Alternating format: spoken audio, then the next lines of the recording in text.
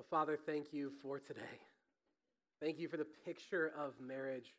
What a beautiful picture of your union with us through Christ. So God, we pray right now, come, show up, meet us, teach us. We ask in Jesus' name. Amen. Well, feel free, if you messed up with your chairs, feel free to put those back in place. My name is Brandon West. I am one of the pastors here at Salt Church. I used to be a super picky eater.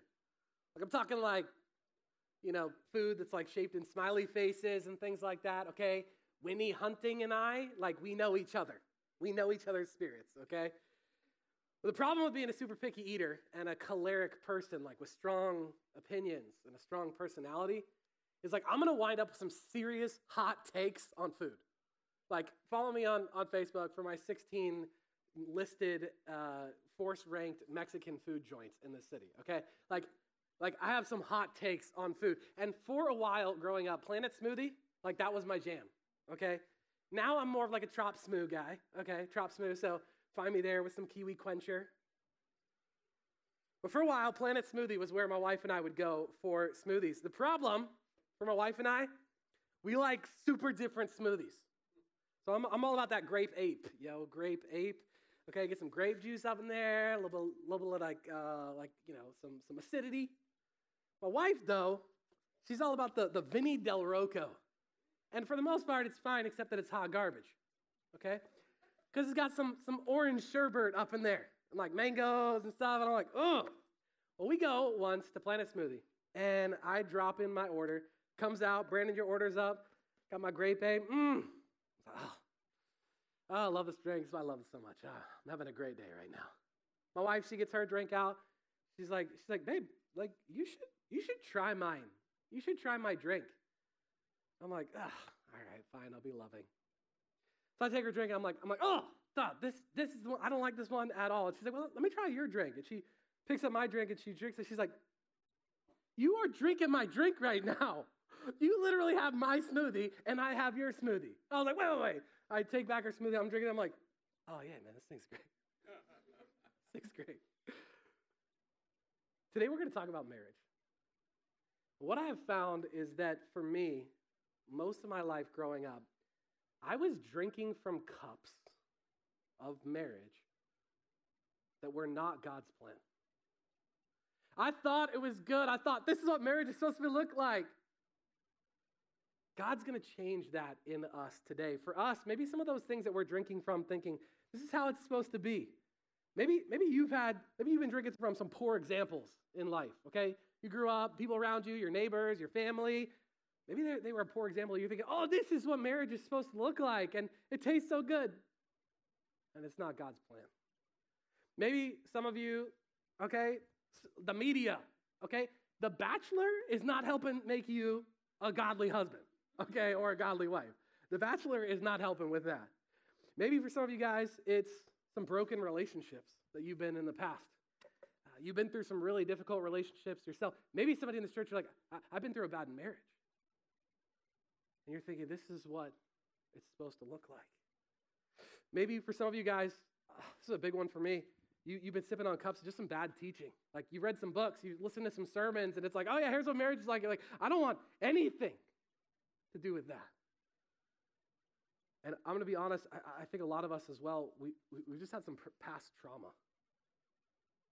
Maybe you were the one growing up, and it's like, oh yeah, your parents, they would go into their room, they'd lock the door so you couldn't hear them while they yelled at one another, or worse.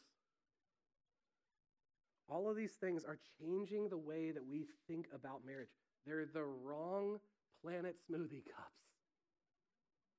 What's going to happen today is we're going to open up God's Word, and God's Word is going to give us a whole different picture for what marriage is supposed to look like.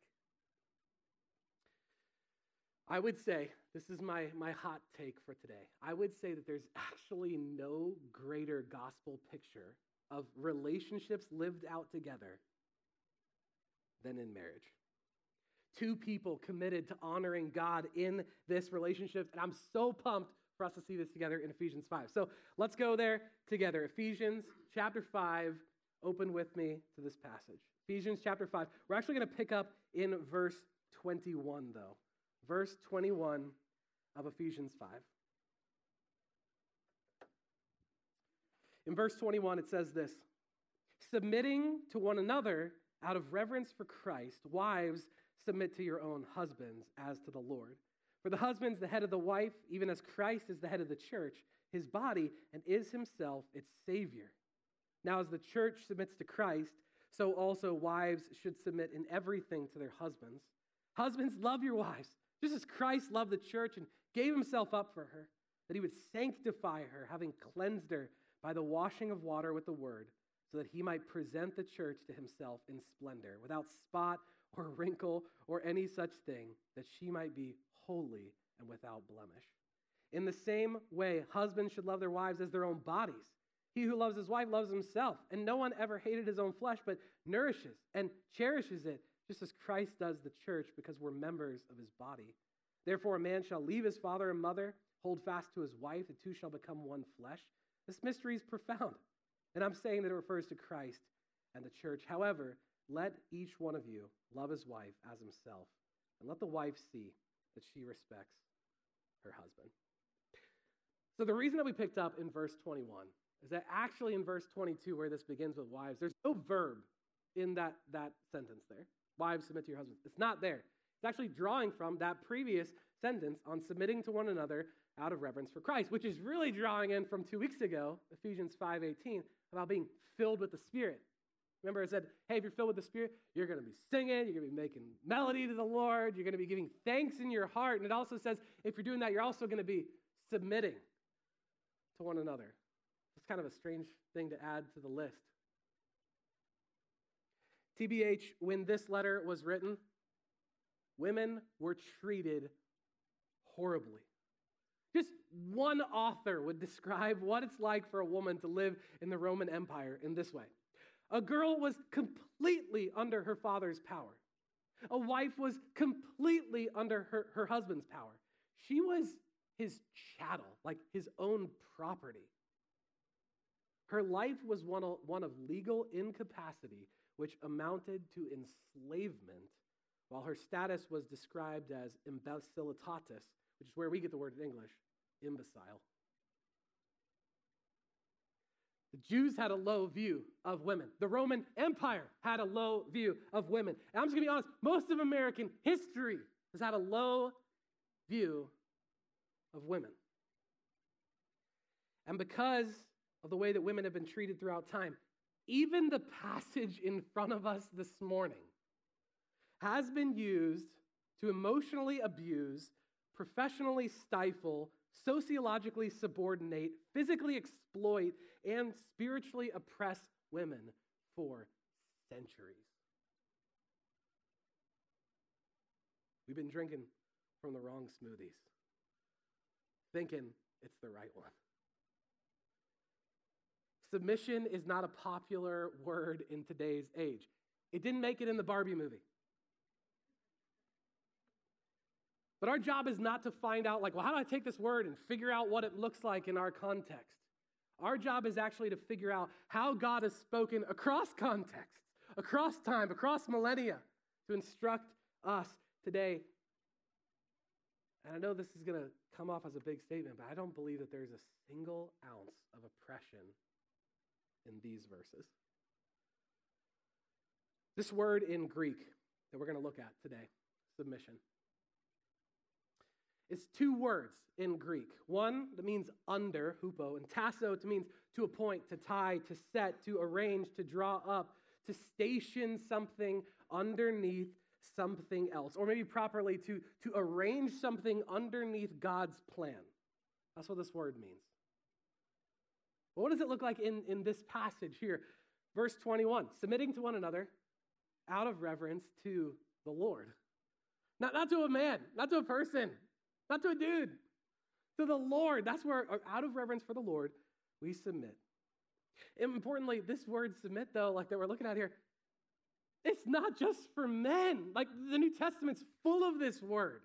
You, anybody in this room, just hear the word of the Lord here. Titus 3, remind them to submit themselves to authorities. That's you, me. 1 Peter 2, submit to every human authority because of the Lord. 1 Peter 5, submit yourselves to elders. James 4, submit yourself to God. To arrange yourself, to set yourself under God and his plan. But here we get the clarity of wives, submit to your own husbands. Not to all men, not to all men, to your husband. Arrange yourself, order yourself under your husband. Verse 23, though, is some cultural gold for us, though. Take a look at verse 23. It says this, for the husband is the head of the wife, even as Christ is the head of the church, his body, and is himself its Savior. Is Christ still the head of the church? Yes. Therefore, the husband is still the head of the wife. But what in the world does this headship mean and look like? God has created order. He's created order. 1 Corinthians chapter 14, he's not a God of chaos, but a God of peace and of order. Romans 13, he's created authorities and governments and rulers and leaders. But within that created design then comes roles. And roles are not by nature oppressive. This is why if you work for a good company right now, you don't feel like your role in your company is oppressive. Because when you are led by people who are saying, I care about you, I see you, I value you, you're like, man, lead on, lead on.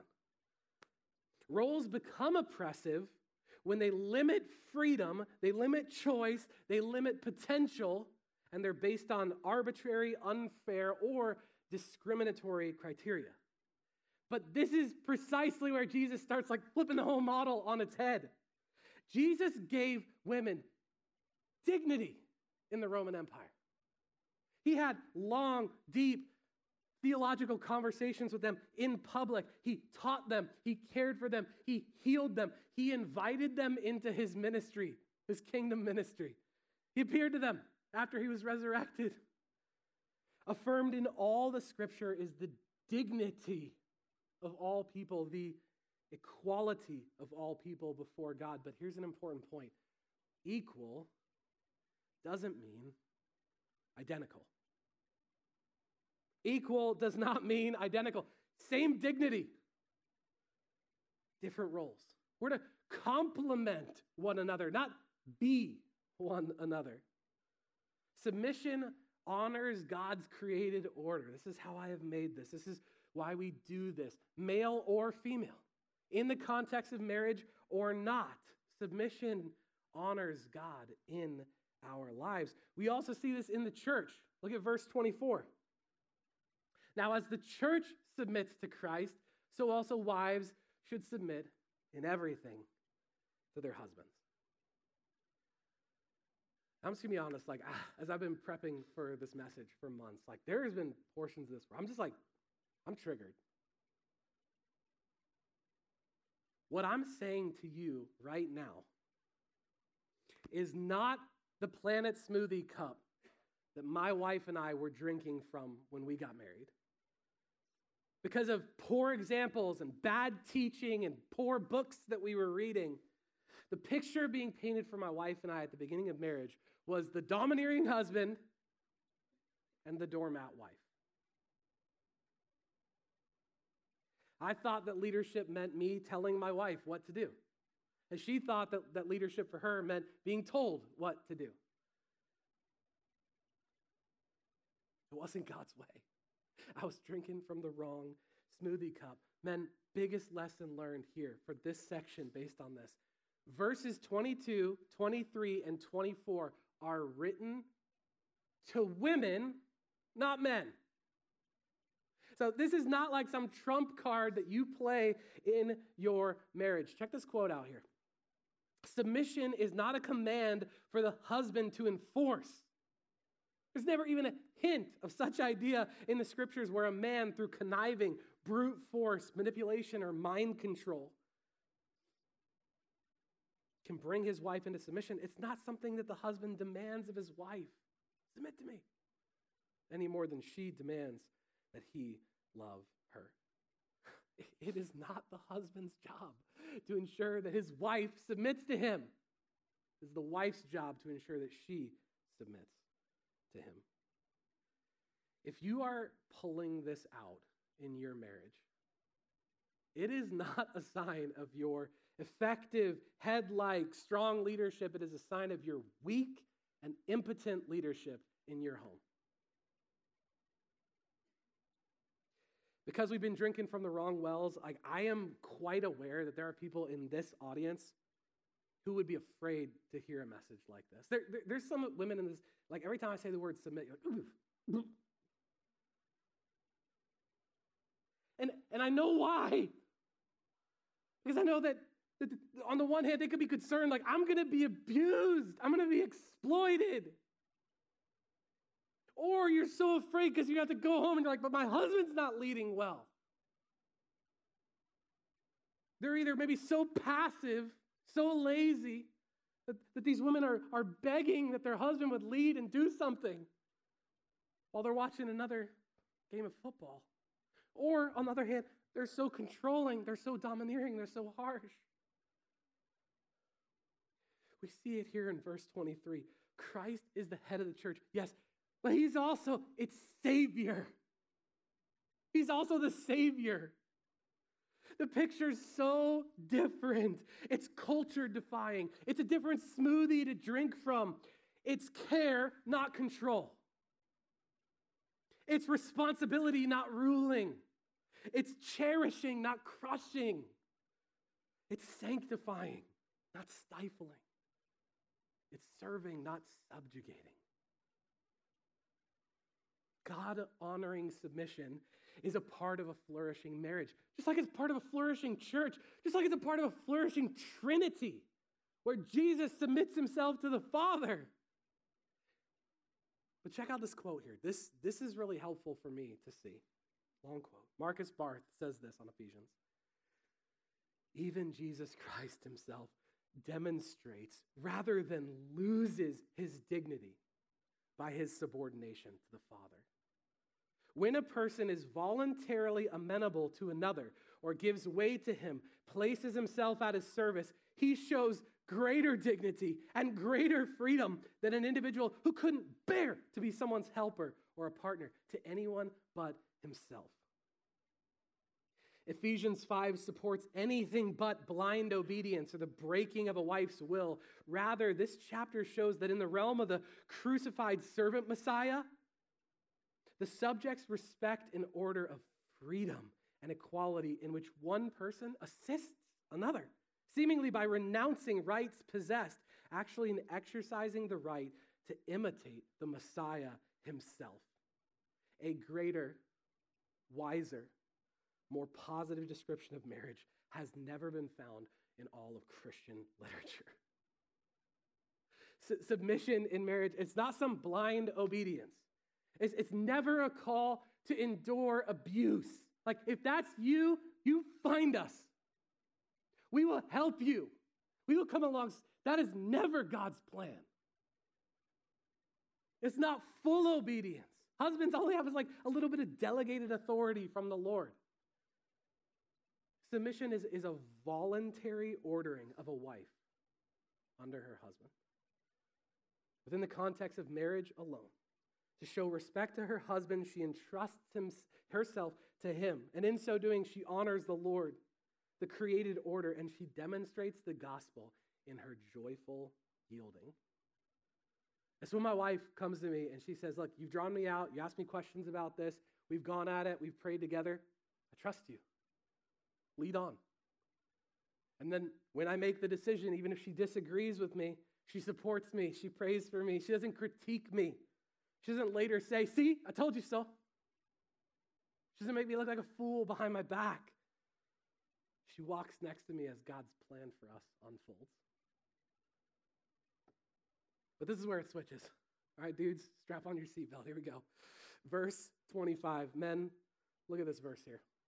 Husbands, love your wives as Christ loved the church and gave himself up for her. This next passage has 5 verbs that are going to unpack what it looks like for Christ to love the church. They're so comprehensive a picture of love that some commentators think that these couple verses here are from some early Christian liturgy or like a hymn. as I've sat with this over the past few months, the more I've been convinced, never has there ever been a more complete, more compelling, more inspiring picture of what love looks like than this, and never a more weighty calling. Husbands, your model for how to love is Jesus Christ, God himself. Has any other call ever been given on your life that's higher than this? Love like God. How did Jesus love the church? He died. Jordan said if there was like a husband's business card and it had like one word to describe their duty, all it would say is die. One woman in this church, she was like, all I have to do is submit to authority. My husband's got the hard job. He's got to die. Over and over again. How did Christ love the church? He sacrificed everything for her. He gave up himself. He emptied himself. I've been relearning this lesson this year. We were on a date a couple months ago, and I just asked my wife, hey, what's the way that I can love you better? She goes, could you just take some L's? Could you just when all the options are on the table, maybe we don't always have to do the one that makes you the most comfortable. Maybe we don't have to choose the one that you would like to do the most. And what hits so hard about this is that's what Christ did. He didn't take up, Christ took up a washcloth, not a crown. Christ took up a cross, not comfort. Jesus took up pain, not privilege.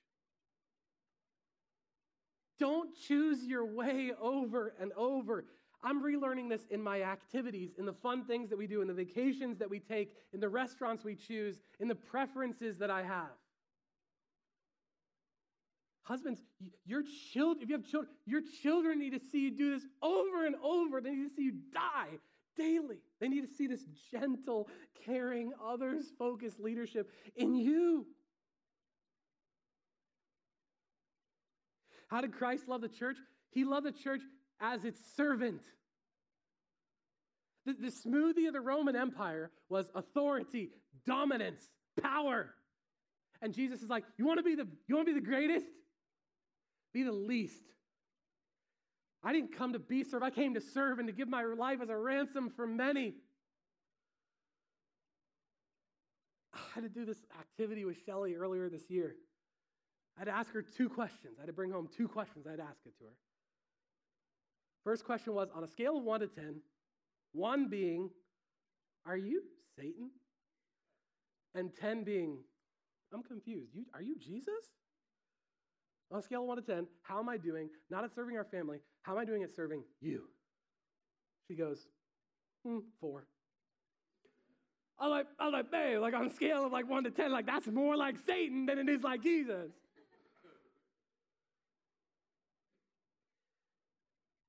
Here's the lie. Oh, Genesis. She was created to be the helper. She was created to be the help. You're my helper. 2 to 3 times in the Old Testament, the word helper is used to describe a woman.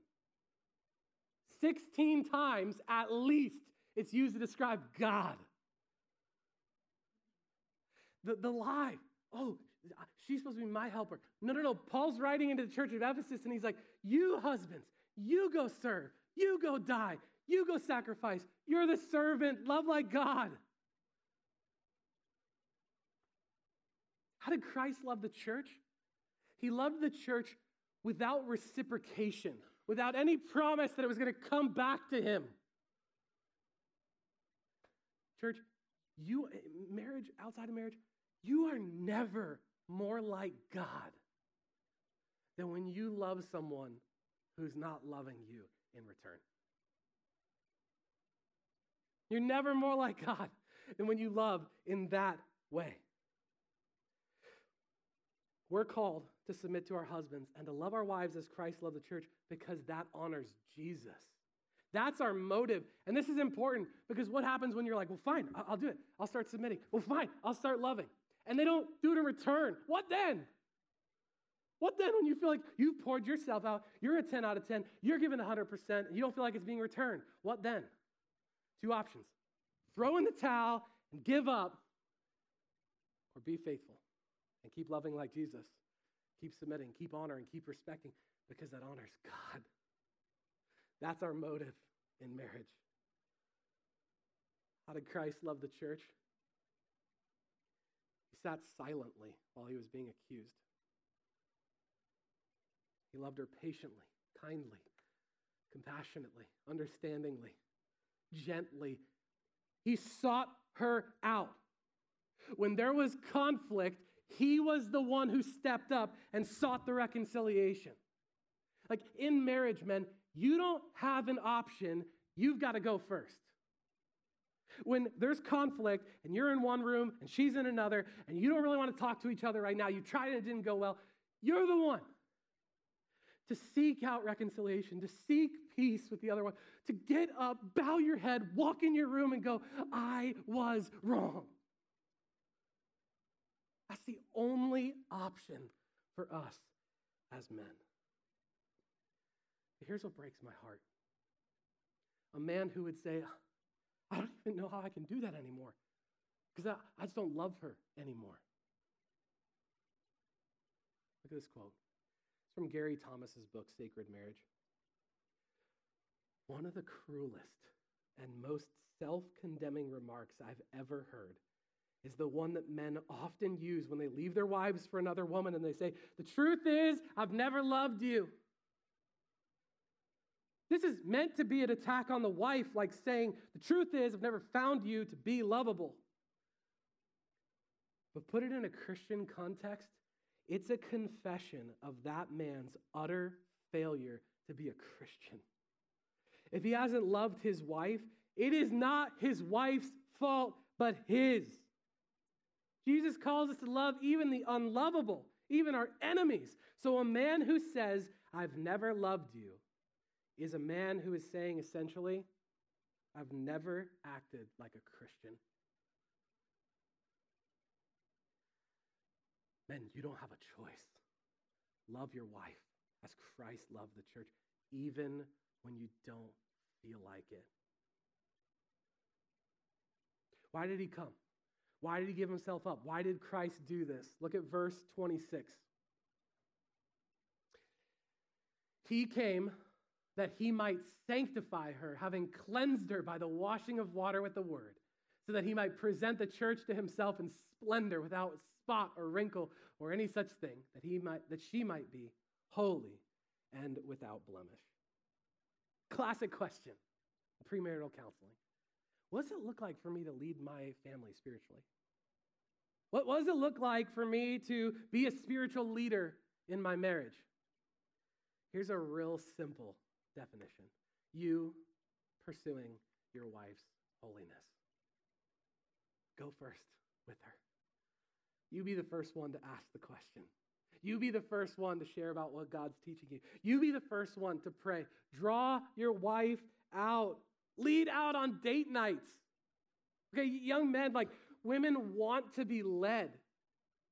It's not because they couldn't figure out a date night themselves, but for you to walk in and go, hey, I have this planned, and then afterwards we're going to do this. I have this cool question we're going to ask along the way. And all of a sudden they're like, wow, thank you. Why? Because leadership is an expression of care. Every time that you lead out, you are expressing the intentional, purposeful, forward pursuit of the Father for his people. And in marriage, I heard Ed Cole say this once. He said, a man doesn't own his marriage. He's only the steward of his wife's love. A man does not own his marriage. He's only the steward of his wife's love. How are you doing, married person, at stewarding your wife's love?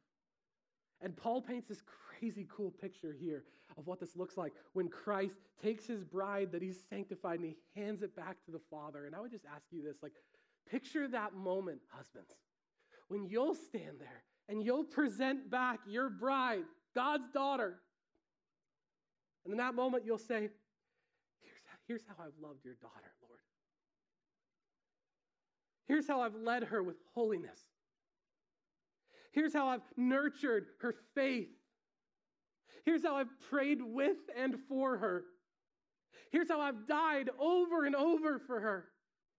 Here's how I've honored and respected her submission of me. Here's how I've cared for her body. Here's how I've walked beside her in every trial. Here's how I've stewarded her love. Here's how I showed you to her.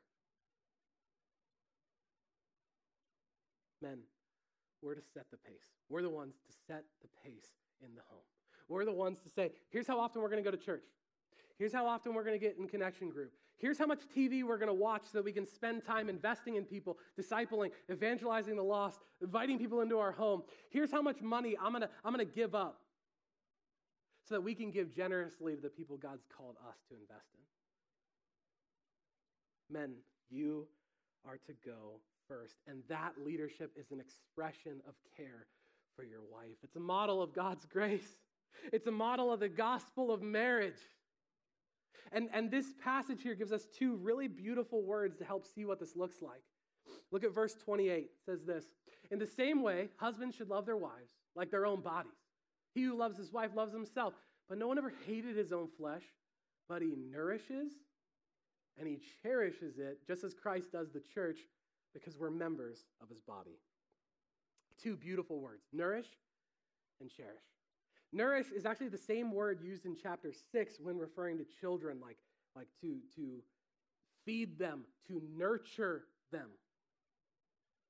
Let me just ask you this, man, is your wife more nourished by your leadership, or has she been neglected under your leadership?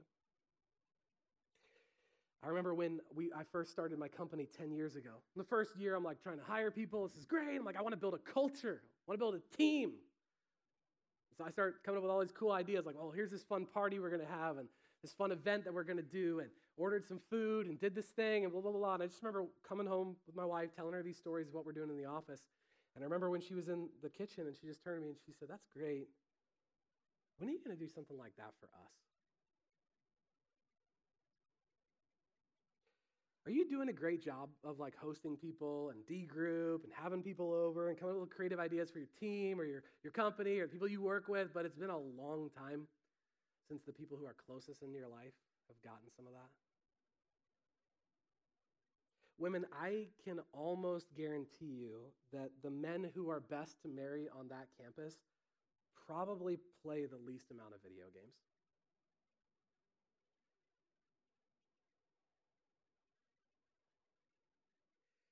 They're probably the ones that are pursuing Christ instead. And we all spend our time in different ways. We waste our time on different things. Like, I get it. But I'm just saying what I've learned in my life, being married at a young age, is that the men who you want to marry, they're not the ones who are most eager to level up on their Fortnite skills while you've been waiting for the fourth night, wondering if you're going to talk to them before 1 a.m. Guys, it's not worth it. It's not worth it. It's selfish behavior like pornography that makes us think that life's about me. My time's about me. My happiness. This marriage is about me and No. Marriage is about giving. Marriage is about nurturing, nourishing, cherishing another person. Paul said he would count all things as worthless compared to knowing Christ. Just said that he would know a little bit more of this gospel. It's not worth it. Make sacrifices. The other word that we use here, nourish, but then also cherish. Cherish. In Greek, it can also be used to warm something. Does your wife feel nourished and warmed by your presence? My wife right now, Shelly, she's reading a book by Jonathan Edwards called, it's his biography. It's Jonathan Edwards' biography. It's called Marriage to a Difficult Man. She has friends, She's asking for a friend. Is your wife, she eager to see you when you get home? She eager because you're a warming presence to her. Is your wife walking on eggshells around you? Have you created an environment in which your wife can bring you hard, critical feedback so that you can grow? Your wife feels safe and secure and cherished and nourished when you do so. I have my wife rate our marriage once a month, just to kind of take a barometer test once a month. So I went to her on Wednesday, happened to be this Wednesday, and I said, hey, it's that time of the month. And she's like, you want your cycle? I was like, no, you got to rate our marriage, baby. You got to rate our marriage. And she's like, okay. I think it's a 10 for the second month in a row. And I was like, what are you talking about? I was a horrible husband last week. I was sick for 5 days. I was laid out on the couch. I was a worthless human being for almost an entire week. She goes, yeah, but when I came to you and I said, hey, you're kind of being a sicky grumps. She's like, when I pointed that out, you got better. Your spouse doesn't want to know, like, you're perfect. They know you ain't. They know you ain't perfect. They don't want to know that you perfect. All they want to know is you're going to take the next step with Jesus. Are you excited about that? Is that where you want to go? Is that who you are? And when you create that environment in your home, your wife feels secure. She feels loved. Paul then ends this section here with Genesis chapter 2. He quotes it in verse 31 when he says this. Therefore, a man shall leave his father and mother and hold fast to his wife. The two shall become one flesh. This mystery is profound. And I'm saying that it refers to Christ and the church. And you're thinking, weren't we talking about marriage? What are you talking about? We're talking about Christ and the church. This is the reminder, guys. Your marriage is a mega platform for the gospel, for showing Jesus' love to another person. And then he ends the whole section with this verse. In verse 33, however, let each one of you love his wife as himself, and let the wife see that she respects her husband. Shelly and I were married when we were 19 years old. We were 19 years old. We didn't know what we were doing, It's like, first year of marriage, I was like, this is great. My wife knew the truth, though. We were broken. Our marriage was broken.